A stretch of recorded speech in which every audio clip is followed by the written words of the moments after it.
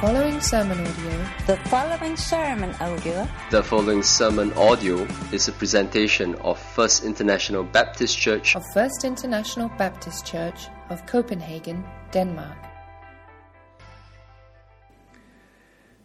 We're in a study of the Beatitudes, and we said a couple of things about that. Number one is that the Beatitudes really summarize the entire Bible. If you understand the Beatitudes, you'll understand the entire Bible. In fact, when both Eric and Austin go back to preaching on the covenant, you're going to probably recognize that even in the covenant, some of those things have been fulfilled within the Beatitudes. The Beatitudes also, secondly, are the story of salvation. It describes salvation history to the entire church and to the entire family of God, past and coming in the present. It is everything we need to know about the Bible. In the story of salvation, God says, I want you to know that when we start, you start where I start. And so I say to you, blessed, makarios, fulfilled, complete. The word does not mean happy. That's a bad translation. The word means blessed, being fulfilled with all there is to be fulfilled with. Blessed is that person who understands that they're poor in spirit. They have nothing to offer God. He has everything to offer them. And when they come to that realization that they have absolutely nothing, they're not just destitute in the sense that they have a little bit, but God gives most of it. No, they're absolutely flat out busted. They have nothing to give God. Zero spiritually. That person then begins to mourn, to have their heart broken with what breaks God's heart. And what breaks God's heart? That you've been on your program all by your life, all by yourself. You've had no need for God. And that breaks your heart. It now says, since I have nothing to offer God, He has everything to offer me. I no longer want to be on my own program. And so I come under His tutelage, His authority, which is meekness. It's an equestrian term, as we said last week. It's under His ridership of the Holy Spirit that my will and my energy and my talent, everything is given to Him. God does not break my spirit, but He breaks my will and gives me complete satisfaction in that. And so that I'm under His control. And when I am, I begin to hunger and thirst for His righteousness.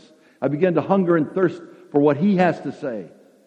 Because I've so filled up with what I've been doing. Now, once I'm filled up with God's righteousness, once I'm filled up with His Word, it causes me to want to become merciful. I begin to treat others the way God treats people. What Jesus expects and demands as His followers, the essence of following Jesus is reacting to who and what He is and what He has done. I want you to know that what it means to be a Christian, it means for us simply to look at Christ. Too often I think we look at creeds and churches and denominations. I'm saying that may have its place, but not here. What's important here is who Jesus is. It is the heart, your heart, that's reacting to Him. He loved us before we loved Him. We reacted to that. It says, be mature as I am mature, God says. That's a reaction to who He is. I respond to who He is and what He's done. As a Christian, I'm walking and responding to who He is. That's what it means to be a Christ follower. 1 John says, I walk in the light as He is in the light. We turn our Christianity sometimes off and on like a water faucet. It ought not be that way. We can't control our Christianity. Rather, our Christianity should be controlling us.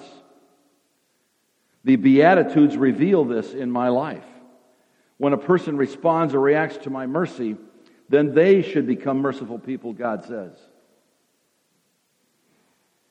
When you hunger and thirst for righteousness with God, you will know how, and you will know to whom you need to be merciful. And so this morning, up on the screen, you'll see the seed, or the little beatitude that says, blessed are the merciful, for they will be shown mercy. Now, what does that mean to be merciful? Well, it doesn't mean that you wink at sin, you know. Do you know what I mean by that? Kind of like, oh, that's cool, you know. Or you treat it lightly. We're not into a Hollywood or film-making kind of mercy, where we treat God like a superstar, or we treat God like a human.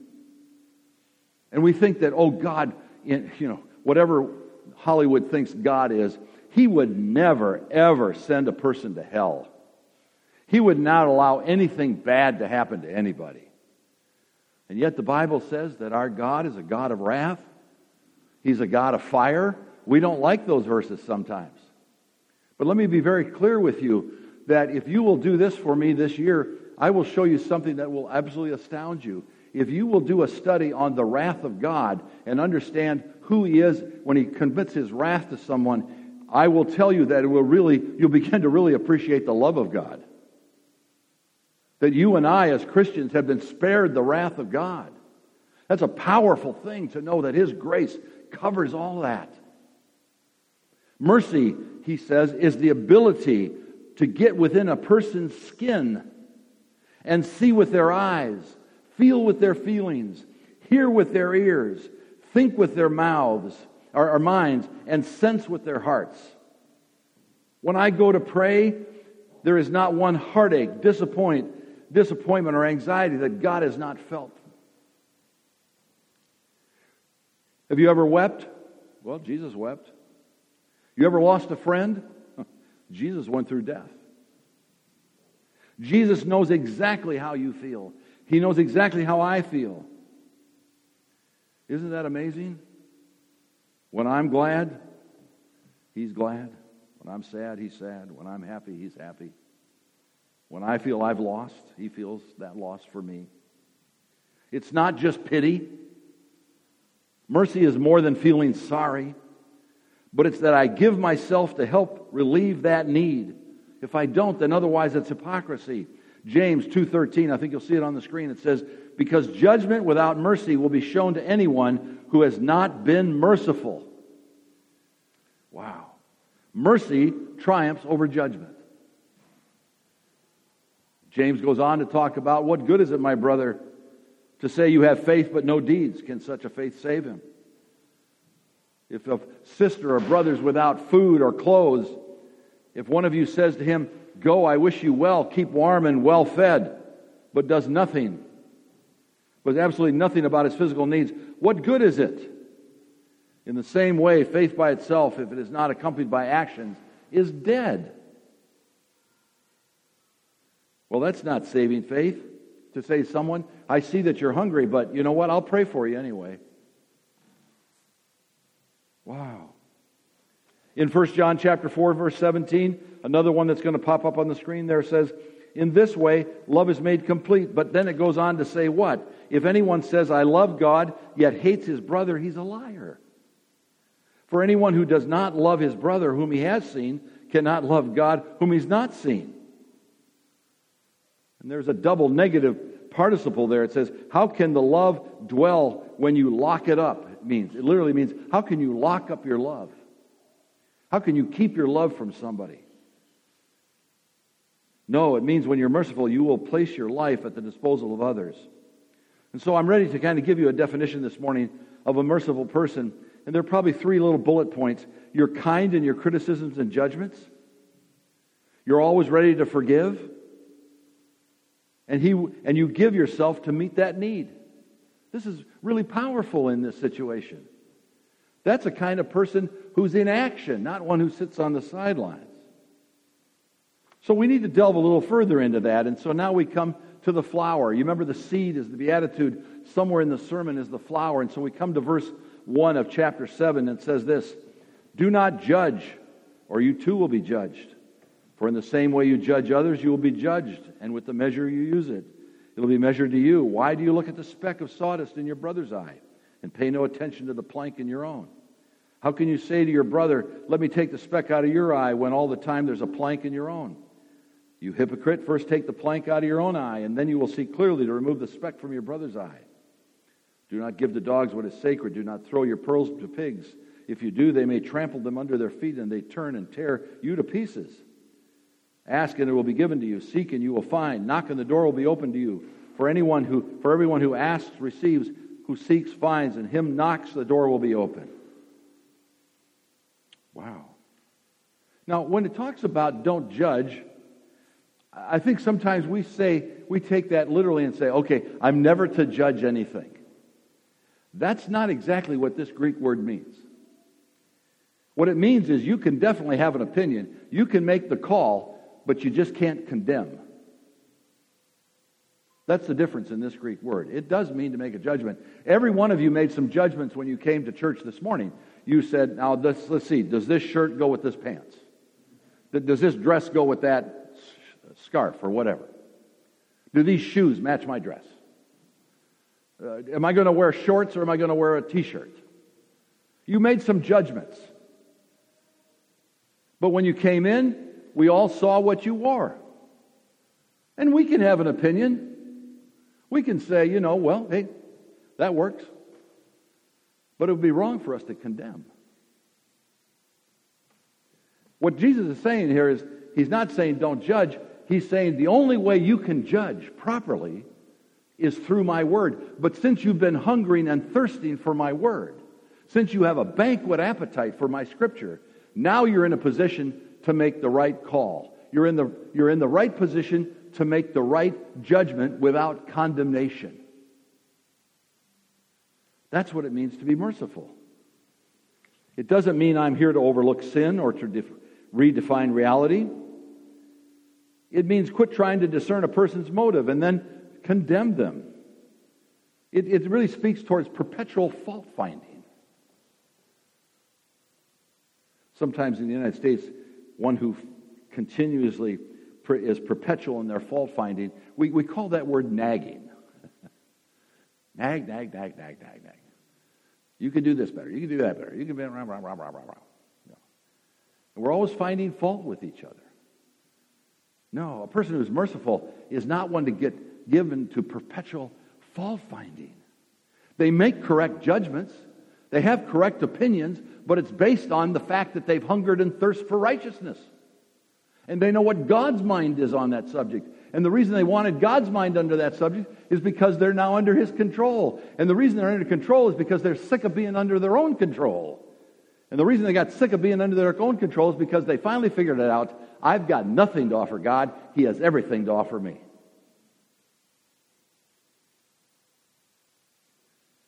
Well, that's a powerful story. I want to become that merciful person. I want to see it the way God sees it. But I can't do that if I'm just filled up with human wisdom. If I'm hungry and thirsting for Plato and Socrates, as much as those books are great, and they're great read, as much as I might be filled up with movies and moral issues from Aesop and his fables and all that kind of stuff, well, that might be fun and dandy, but that is not going to make you a wise person on how to judge situations. You need to hunger and thirst, have a banquet appetite for the Word of God. That will give you the mind of Christ. Now, into this situation comes the command. Don't judge lest you be judged. No, it doesn't mean not to judge. God has words, has great judgment and opinion on what it means to be a drunk or a thief or an adulterer. The Scripture is very clear about that. There's no guessing game about that. But sometimes we hesitate, and rather we carry the idea that personal judgment and then condemnation follows. No, it speaks against having a critical spirit towards others. I can't answer that, but I can tell you that there are three things I want to talk about this morning on this particular subject, and this is number one. When I judge others, I expose myself to the same judgment. What does he say there in verse 1? Take a look at verse 1 again. You don't need to go back on the slides. Let me read that to you. It says, he simply says this, and I think this is really powerful because, oftentimes we get caught up in this, but he says, do not judge or you too will be judged. In other words, when I judge others in the wrong way, without the Word of God, I expose myself to the same judgment. Wow. When I demand perfection of others, I need to demand it of myself. By this word, you can condemn yourself. Proverbs chapter 6, in verse 16, he says, there are 6 things, yea, even 7, They're an abomination to God. Now, whenever the Scripture says there are 6, yea, 7, in Amos there says there are 3 things, yea, 4, what is the writer saying? He's saying this, and for those of you who are hermeneutic or interpretation fans of Scripture, whenever it says 6, yea, 7, or 3, yea, 4, the emphasis is always on the yea, 4, or the 7. It's always on the last one. Now, in Proverbs, in chapter 6, verse 16 and following, he lists 7 things. 4 of them are sins of the tongue. And the last one is causing strife amongst people. In other words, you're kind of a gossip, and you're kind of starting conversations, and you're kind of mixing up the pot a little bit, and you're trying to stir it up a little bit and get some really good, juicy gossip going. God hates it. And in fact, he even says there are 6, yea, even 7 that are an abomination to God, and the last one is kind of stirring up the pot. Wow. Maybe I better watch what I say. Maybe I better not be too condemning, because if I start judging others that way, I've just judged myself. But if I have God's perspective, because I've hungered and thirsted for it, I now can relate to that. And so, what do I know about that? I know that in the epistles, Paul writes, let every word that comes out of your mouth be seasoned, as it were, with salt, that you might know how to respond to every person. And somebody comes up to you with a juicy bit of gossip, your response is, oh yeah, and let me tell you what I heard. No, that's not your response. How much different would it be if somebody came up and you're talking about a brother or sister who's had a problem and isn't doing so well, if you stop and said, you know what? Well, that's okay, you told me, but I'll tell you what, why don't we turn this conversation back to Jesus? Why don't we pray for that brother and sister? Why don't we just pray God's grace upon their life right now? We don't keep the gossip going. We stop it. If I demand perfection of others, I'm demanding it of myself. Number 2, when I judge others, I raise the standard of my own judgment. Look at verse 2 in that passage. This will be this way. For in the same way you judge others, you will be judged, and with the measure you use, it'll be measured to you. The word measure there, in the second measure, it becomes a kind of a plural, or a kind of, and so it will be turned back to you, intensity. It's kind of an aorist imperative. Sometimes seminary can be helpful, and I hope this is helpful. But it means it kind of turns up the juice on you just a little bit.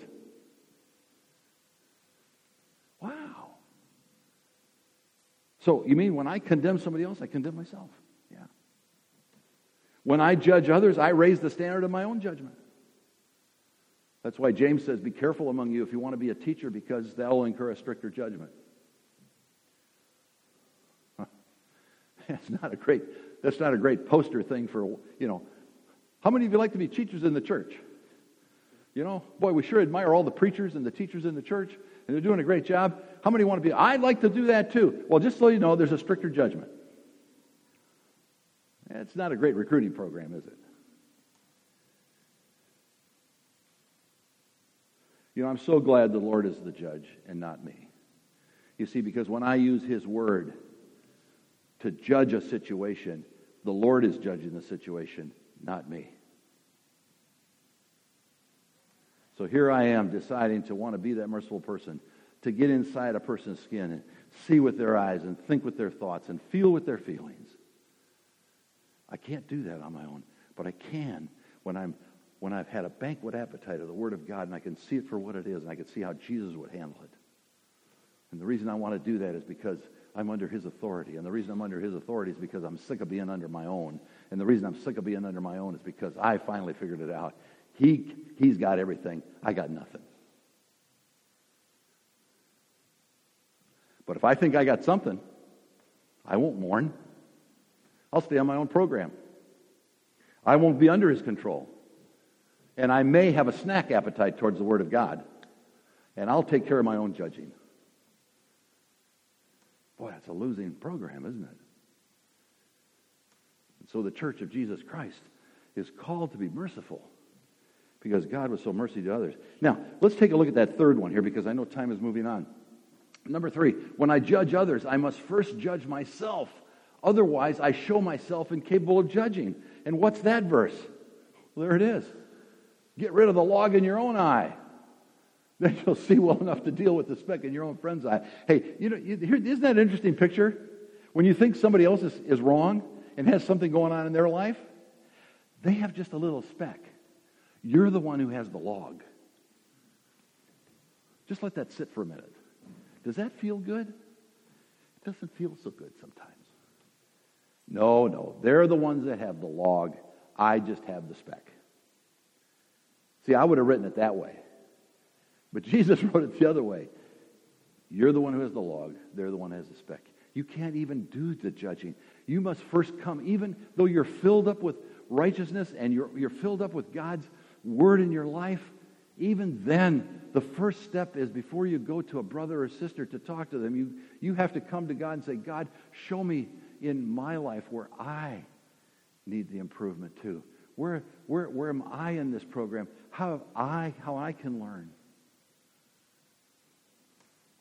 I remember a couple of years ago, and I don't want to make myself out to be the illustration here, but for this purpose, I'll just say this happened to me. It happened in one of my pastorates when I was still in full-time pastor. And I remember one of the congregational people had a problem with driving. They had had an accident, and they had hurt somebody pretty bad.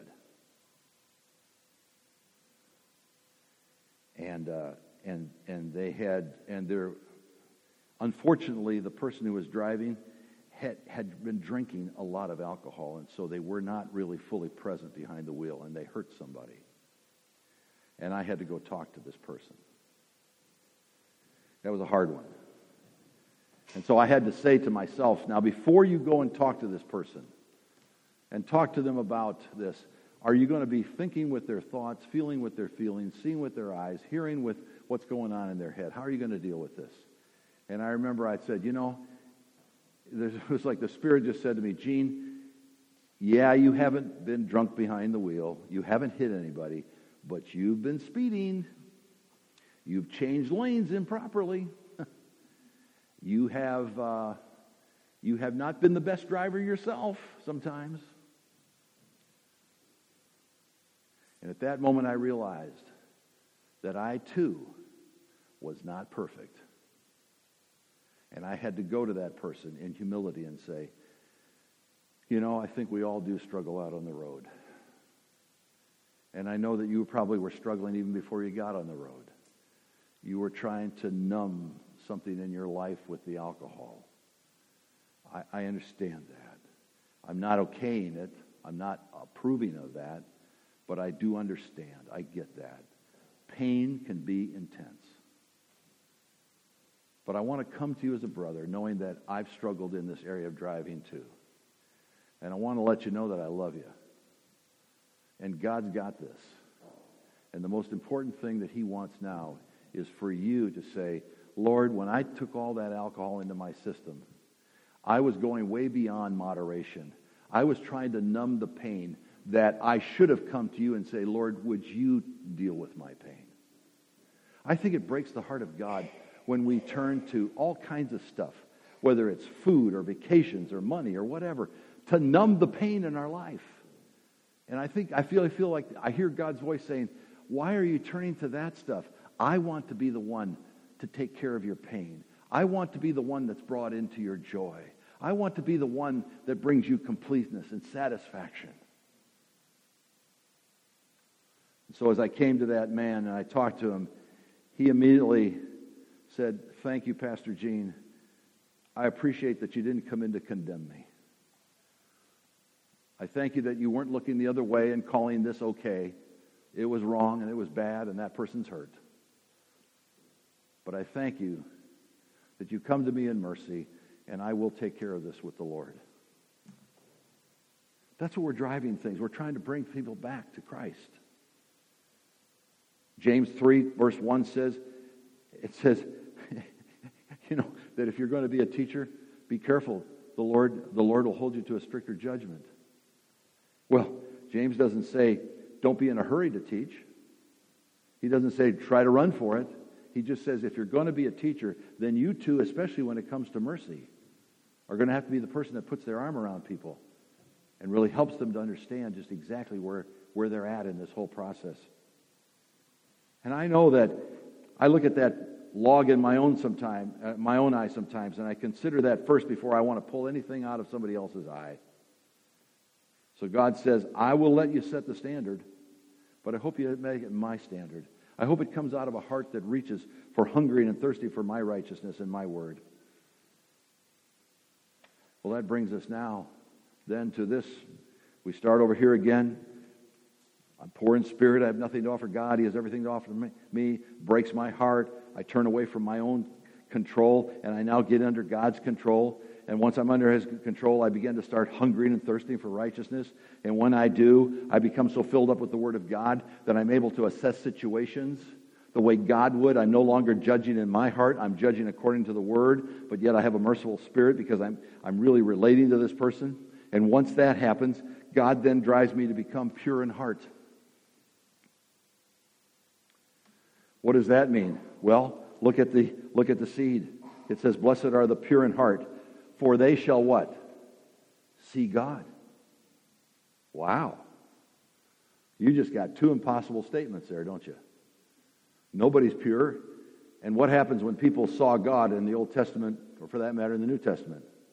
They fell over backwards, most of them, and some of them even died. So this is really pretty tough stuff. It says, "Blessed are the pure in heart, for they shall see God." Now let's take a look at the flower. It comes from Matthew 6, verses 1 through 6, and then 16 through 18. "Be careful not to do your acts of righteousness before men, to be seen by them. If you do, you will have no reward from your Father in heaven. So when you give to the needy, do not announce it with trumpets, as the hypocrites do in the synagogues and on the streets, to be honored by men. I tell you the truth, they have received their reward in full." Wow. That's amazing to me. That they've got it. They will ever get. But when you give to someone in need, don't let your left hand know what your right hand's doing. Give your gifts in private, and your Father who sees everything will reward you. When you pray, don't be like the hypocrites who love to pray publicly on the street corners and in the synagogues where everyone else can see them. I tell you the truth, that is all the reward they'll ever get. But when you pray, go away by yourself, shut the door behind you, and pray to your Father in private. Then your Father who sees everything will reward you. Now down to verse 16. "And when you fast, don't make it obvious as the hypocrites do, for they try to look miserable and disheveled, so people will admire them for their fasting. I tell you the truth, that is the only reward they'll ever get. But when you fast, comb your hair, wash your face. Then no one will notice that you're fasting, except your Father, who knows what you do in private, and your Father who sees everything will reward you." Wow. You know, I've become convinced that the trained eye sees more than the regular eye. Now, I like a game that I played when I was in college. It's called American football. I know most of you probably don't know a lot about that game. You know about European football here, or we call it soccer in the States. But regardless of which you prefer, it doesn't matter. I think you'll agree with me that the trained eye sees more. I've watched football games in America with people who played professional football. And I've seen games with people who have never even watched the game much. And you get two different kinds of comments. I'm sure that if I watched European football with you, which I don't know too much about, I know a little bit about, but if you've played the game and you've been a star in that, you're going to see more than me, because the trained eye sees more. I remember when I picked out the engagement ring for my wife. We've been married 42 years now. And 42 years ago, I stood in front of the jeweler, and the jeweler said, "Take a look at this ring." And it was a diamond. It wasn't a great big diamond. We couldn't afford too much in those days. But he put it under a microscope. And I thought, okay. Now this was the jeweler. And he says, "Take a look at it." So I got up there and I looked into the microscope and I could see the jewel. And he says, "Do you see that feather in there? Just that little feather?" No.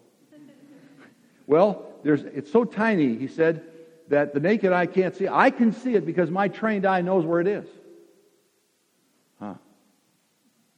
The trained eye always sees more.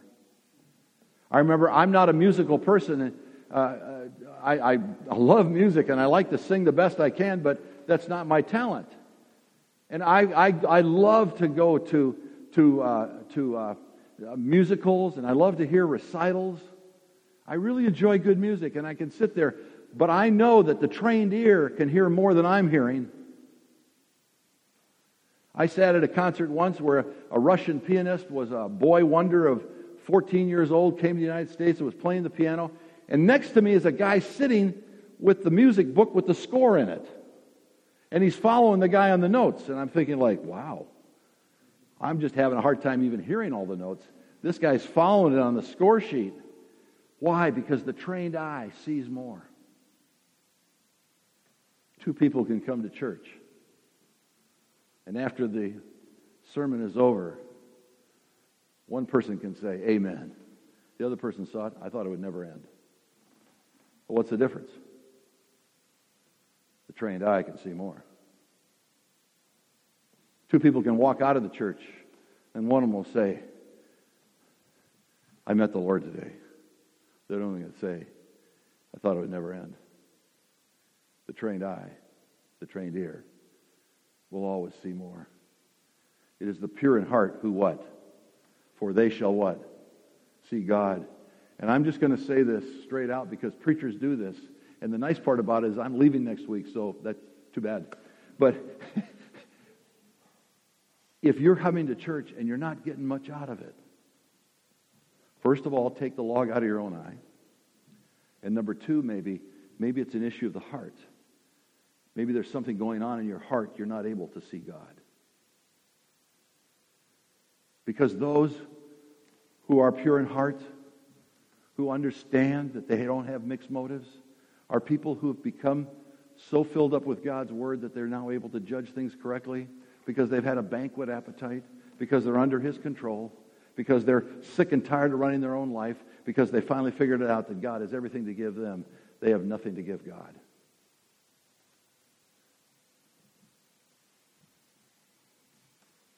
The ultimate destination of every work of God is for His people to see His glory. I think this is powerful to us. As a congregation, everything that goes on. I got to take the little boat cruise this last week. What a wonderful thing that was to see the city of Copenhagen from the boat. And we went through there and we saw the marvelous architect, but then we saw the water and we saw the beautiful sky. We saw everything. And everything was done in terms of nature, in terms of God's creation, to give Him glory. Mothers, it's your day today. It's your day, and your children are precious. But when they see that beautiful sunset, or they see the beautiful flowers, or they see the beautiful trees, or they see something that God has made, don't say to your children, isn't Mother Nature wonderful?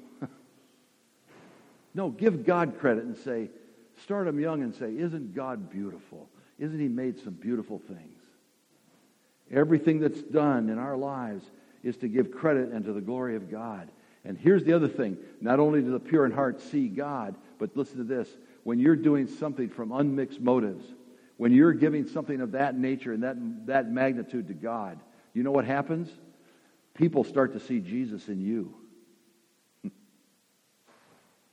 And becomes a powerful thing to you. It ends my goal in that someday I will see Jesus face to face as Christ my Savior. And God will give you a complete vision of who He is. But right now, when you walk in with pure motives, when you are not mixed in your motives, the pure in heart get to see Him, and the people watching you get to see Jesus in you. Notice He didn't say pure in body, pure in job, pure in methods, pure in motives. No, the Pharisees were pure in keeping their rabbinic laws. They were pure in body. In fact, many of the Pharisees were outstanding citizens, but Jesus condemned them, didn't He? Jesus says of the Pharisees that even the harlots, He says, will get into heaven before you do.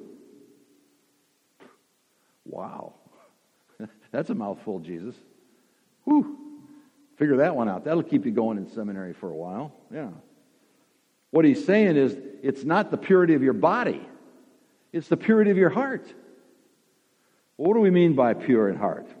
Well, I've kind of hinted at it, that it's unmixed. Literally, the word was used, an agricultural term. It was used of corn that had been winnowed. It was used in an army where cowards were filtered out of the armies. Alexander the Great, a story is told about Alexander the Great some time ago when he was in conquest of the world.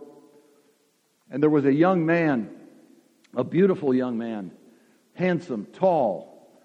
I like to say he was, and I guess the story goes he was blonde. He must have been some kind of from the Nordic Baltic area here. And he was a beautiful young man to behold. And he was in Alexander's army. But one day he committed cowardice on the battlefield, and he was brought in before Alexander.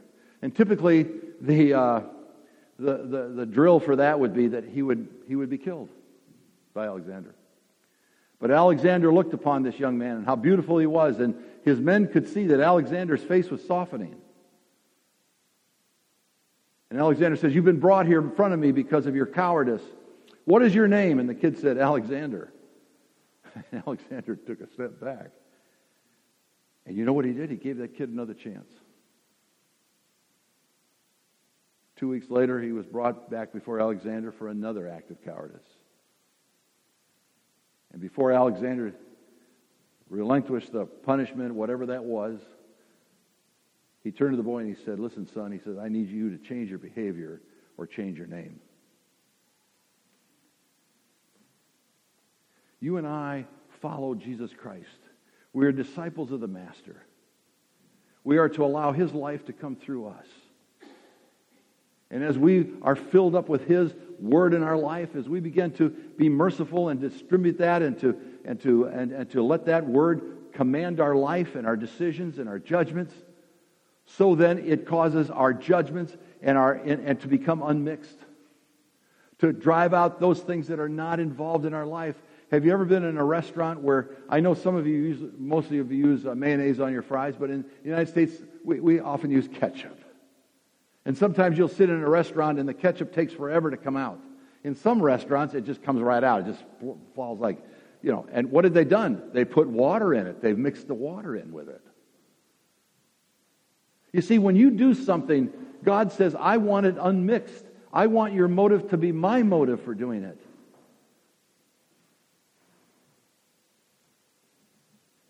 You are what you say you are. No unmixed motives. The heart is the steering wheel of your life, the center, the seat of your emotions. The Word of God says, "As a man thinketh in his heart, so is he." And out of the heart, the mouth speaks.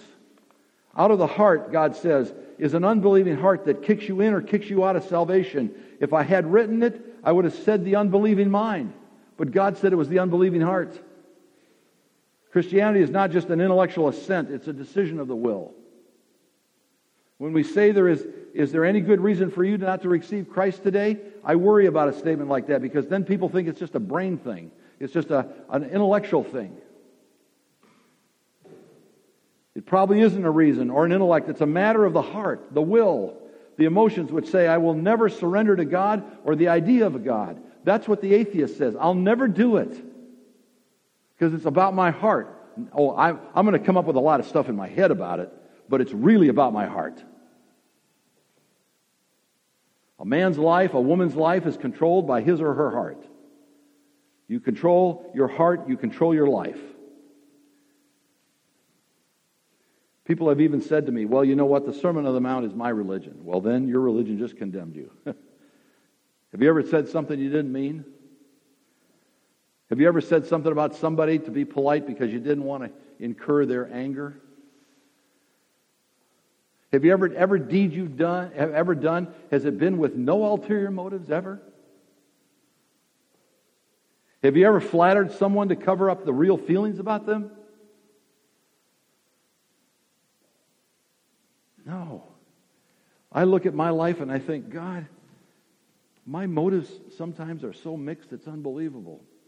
Why is that? Because I've made judgments that were really not your judgments, they were my judgments. And the reason I did that is because I wasn't really looking in your Word for any help at all. And the reason I did that is because I was feeling sorry for myself and I got back under my control. And I'm really not upset about that at all. I just really want to go on my own program because I think I have left the seat of thinking that you have everything to offer me, or I've got something to offer you. No, because when we come to the point where we understand completely, unequivocally, in permanent thought life, that God has everything to offer us spiritually. We have zero to offer him. Absolutely nothing. It breaks our hearts. And we get under his control. And we thirst and hunger for his word, which then causes us to bear his judgments and his opinions on things, which even gets to the point of purifying and causing us to get our motives correct. Boy, I love doing that. I love being able to say to my life, in my life, and to everyone around, I was thinking about doing it this way, but then the Lord and his word spoke to me, and in his mercy, I've now come to realize this is his word, and he has now filtered out some of the junk in my motive.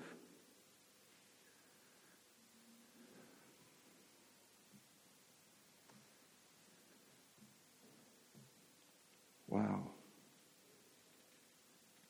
Now, what does he say about that? What does he say about that? And quickly, we'll have a couple points here, but he says, I'm going to do it in three things. Look up on the screen here. I think we've got it here. He wants these acts of righteousness to be unmixed. So he brings out three that the Pharisees do. Number one, in your giving, don't sound a trumpet. Can you imagine a Pharisee walking down the street and he's got his trumpeter behind him? And the Pharisee comes along and he pulls out a couple of kroners, and he gives it to the beggar on the street, flips it in there. And just as he's ready to throw it in, the guy behind him hits the trumpet. And everybody turns around because he wants him to see what? I'm giving this guy some money. God says that's a mixed motive. That's a mixed motive. Don't do that. Number two, he says, when you pray, don't sound pompous. Don't go into that religious voice. Our Father, we come to you this morning. No, we're not here to show us pompousness. And then he says in the final one, when you fast, don't look miserable and disturbed. Don't come into church and say, I've just finished a week of fasting and your hair is all messed up and you haven't changed your clothes, and you haven't shaved or whatever, And then people go, what in the world have you been doing? I've been fasting, brother.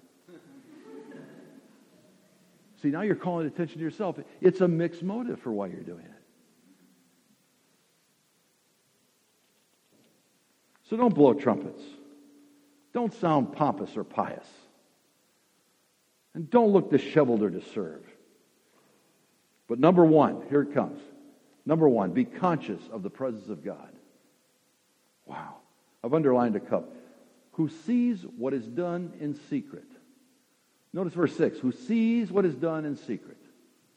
Number 18. Who sees what is done in secret. Whether you give, whether you pray, whether you fast. Guess who's watching in private, in secret? God is. He sees. He sees everything. He knows what your agenda is. All things are open and in front of God. Sometimes we play for the crowd, don't we? I was watching some highlights the other night of one of the soccer games here in the Premier League.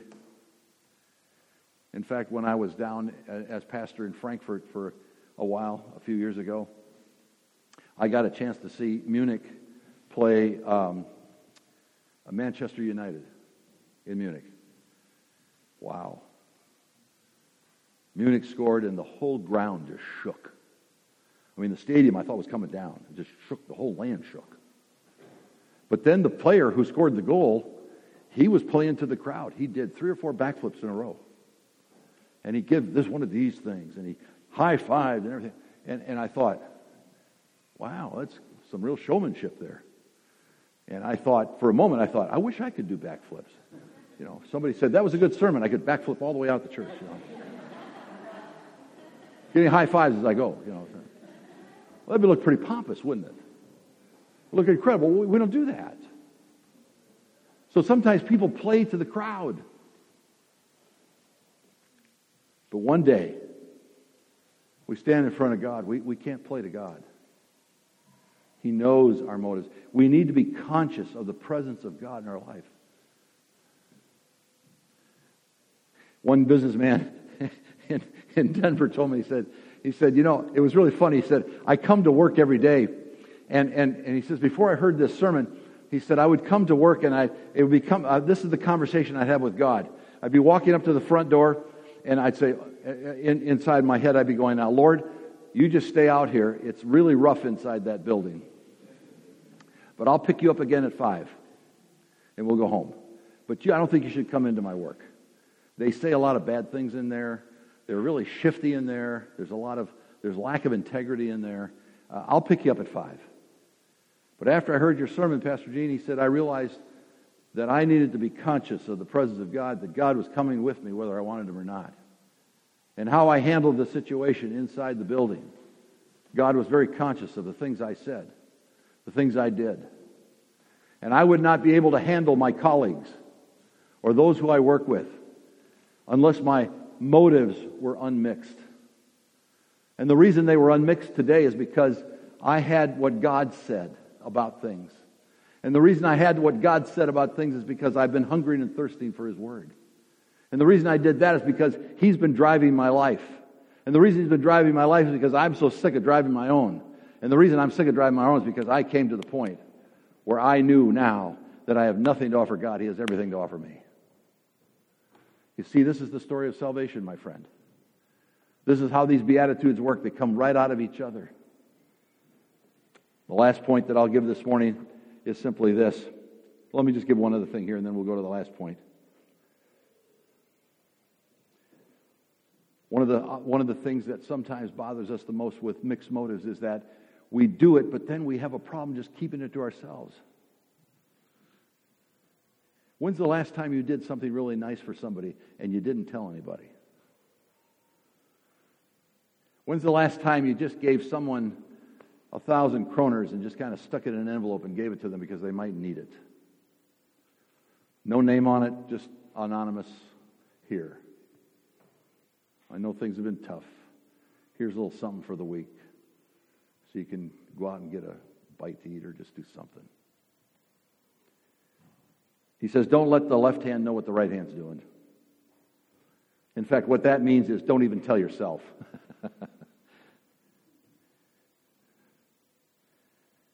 But sometimes we want to not only do great things for God, but we want to hear from other people how great we are when we do it. And God says, don't do that. I see in secret, and I'll take care of it. The last thing is this. Not only be conscious of the presence of God, but number 2, be content with the praise of God. I think this is powerful. I know that we're raised to not get too praiseworthy of other people. And some traditions in some countries praise their people more than others. Others try to form a little bit more equality amongst people. I get all of that. But there is something inside of us that it does make a difference to us sometimes when we just come up and we put an arm around somebody and says, thank you for today. It means something to this worship team when you say, hey guys, thanks for being here every week. Thanks for leading us in worship. It's not wrong to say that. And these guys are not coming out in the congregation looking for it. Because we talked about encouragement being an important point to keep us from the deceitfulness of sin. But the issue is that we too, though, that we first and foremost are content with the praise of God.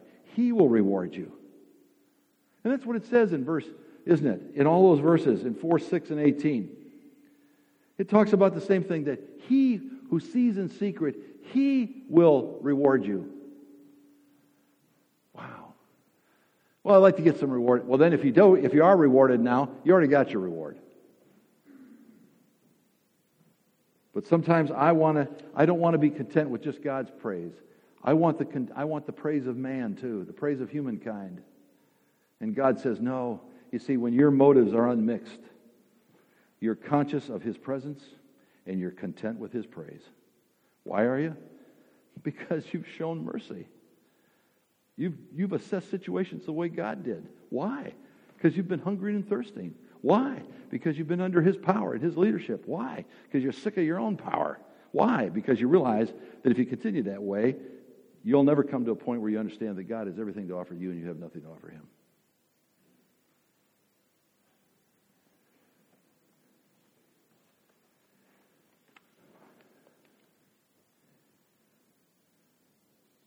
There's a little movie and clip that I wish I could have shown you today, but I'll just describe it very quickly. It's a little movie called How Do You Know with Reese Witherspoon and Paul Judd, a couple of famous American actors and actress. In that scene, Paul is really trying to win the hand of Reese Witherspoon. He really loves her, but she's kind of dating another guy. But they've been having some fun together, and so he thinks that this is his one last chance to see if he could win her heart. So the scene is set. It's her birthday, and he got an invitation. And he pulls her aside and gives her a gift. So she opens it very carefully, very methodically, very slowly, and he doesn't try to rush her. She finally gets the thing open, and it's a can of Play-Doh. Do you know what Play-Doh is?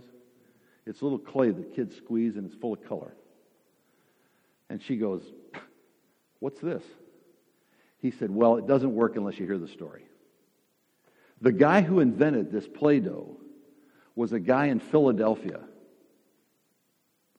who, back in the day, needed this white goo to pull off the soot from the coal stoves and furnaces that used to be in years ago before electricity kind of came in. And they would put this goo on the wall and would pull off all the soot off the wallpaper. But as electrical heat came in and as furnaces came in, there was no longer a need for this goo. And the guy was going broke. He was going under. So his sister, who lived in another town, wrote to him and said, "Well, look," he said, "my child loves squeezing this goo of yours. He likes it better than that real hard modeling clay that they sell in the store. Why don't you make it color? Put some color in it and call it Play-Doh." And he said, he looks at Reese and she goes, she's kind of questioning like, "So?" He said, "Well, the point is this." He looks at her and he says, "I've kept it all these years to tell you one thing." She said, "What's that?" "That we're all just one small adjustment away from making our life work."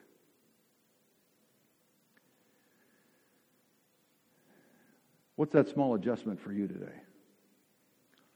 You may think it's a big one, but from God's perspective, it's a very small one.